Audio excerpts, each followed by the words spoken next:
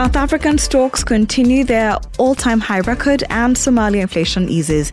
Good morning, Africa, and welcome aboard your pulse on everything business in Africa. I am Ritha Dong. For more, follow us on Twitter at The K Financial, and you can find me at Ritha Dong. Your main story is brought to you by I&M Bank PLC, I&M Bank Rwanda. We are on your side.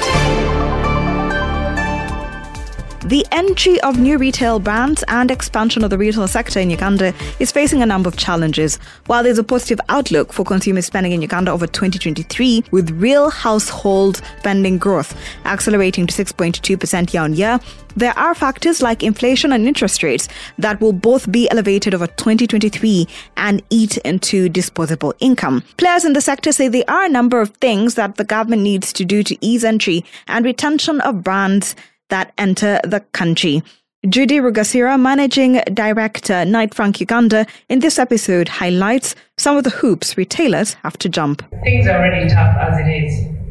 We know that the economy is going to take a bit of a beating, or has already taken a beating the whole of last year. We know that public indebtedness across the region really is at its highest point ever.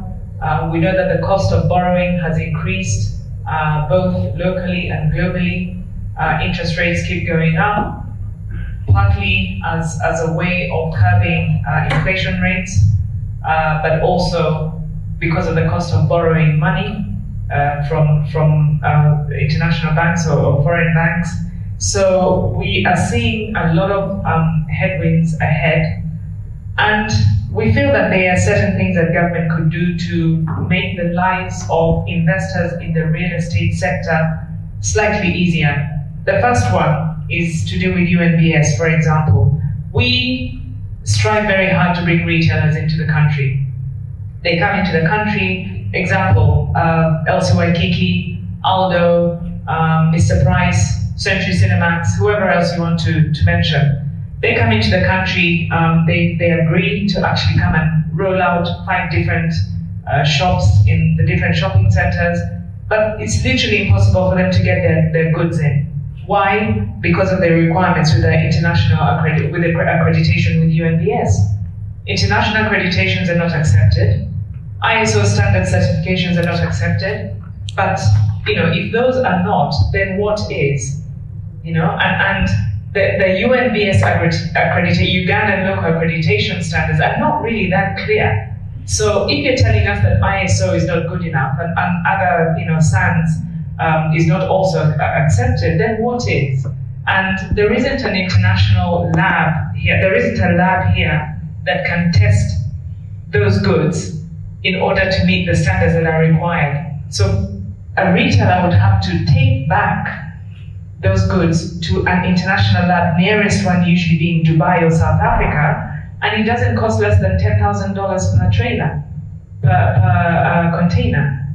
So you're finding that the frustrations for retailers are becoming really, difficult for them to stomach, and a lot of them are deciding it's too much trouble to do business in Uganda. Why don't we just go to Kenya or Rwanda or any other country where it's so much easier for us to go in and do business? The ease of doing business is just being frustrated. So we're finding that challenges like that, if they could be, eased, then we would have more joy in getting more retailers into the country than getting their containers in and trading. Now, not only do you test one container of one sample of a container, even if you're importing 10 containers of the same good, which is shirts, but one container has red shirts, another container has blue shirts, another container has white shirts. You have got to take a sample out of the entire 10 containers. It's ridiculous, It really is. And then they tell you that you must do a lab test on, a cinema screen. Now, how do you get accreditation on a cinema screen? Because it's different components put together.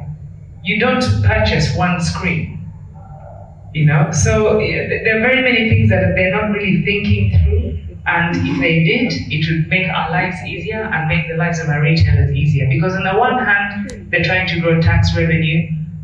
And on the other hand, they're frustrating the people that would be the taxpayers. And in the end, frustrating the sector as a whole. The other one is the issue of rental income tax and the allowable expenses. If they could consider interest rates also as allowable expenses or finance costs, I think it would make a huge difference to property investors. But when you do the numbers at the end of the day, it's beginning to become debatable as to whether that is really a good investment to be getting involved in right now, given the outgoings and the expenses and the taxation regimes that are being levied on real estate, and if that really bodes well for the sector. So those are just some of the two areas that I would like to highlight, whereby we feel government needs to take a deeper look at and a deeper dive if they're going to incentivize the sector to pick up, especially in these difficult times. A quick review of the other stories making it into the podcast. The Executive Board of the IMF concluded a combined second and third review under the ECF arrangement for Uganda. Further, the board granted a waiver of non-observance of performance criterion on the stock of net international reserves of the Bank of Uganda. The completion of the combined second and third reviews allowed an immediate disbursement equivalent to SDR 180.5 million, about $240 million, bringing the aggregate disbursement to date to $625 million. The ECF arrangement for Uganda for 722 million SDR, about 200% of the quota, or about $1 billion, was approved by the Executive Board on June 28, 2021, aiming to support near-term response to COVID-19 pandemic and boost more inclusive private sector-led long-term growth. Reforms focus on creating fiscal space for priority social spending, preserving debt sustainability, strengthening governance, and enhancing the monetary and financial sector frameworks. Ugandan authorities have managed to preserve macroeconomic stability while sustaining the post-COVID recovery, despite rising pressure from global shocks and successive domestic shocks, including new public health challenges. The economy is projected to grow by 5.3% in the financial year 2022-2023, revised from 6% at the time of the first review in March 2022, while headline inflation is expected to rise to 8.3%, marked up from 4.6% at the first review. The annual inflation rate in Somalia eased for the fifth straight month to 6.1% in December of 2022, down from 6.4% in November, and a 16.5-year high of 7.7% in July. This is the lowest reading since March of 2022, as prices continue to soften, mostly for food and non-alcoholic beverages and tobacco. Prices continue to fall for miscellaneous goods and services, furnishings, household and maintenance, transport, education, clothing and footwear. On a monthly basis, consumer prices went down by 0.5% after increasing by 0.1% in the prior month. South Africa's annual inflation rate was 7.2% in December of 2022, down from 7.4% in the prior month as expected, but still above the upper limit of the South African Reserve Bank's target range of 3 to 6%. It's the softest reading since last May, as prices continue to slow down primarily for transportation. Slower increases were also seen for food and non-alcoholic beverages, restaurants and hotels, alcoholic beverages and tobacco, and housing and utilities. The annual core inflation, which excludes prices of food, non-alcoholic beverages, fuel and energy, eased to 4.9% in December from an over 5.5-year high of 5% in November.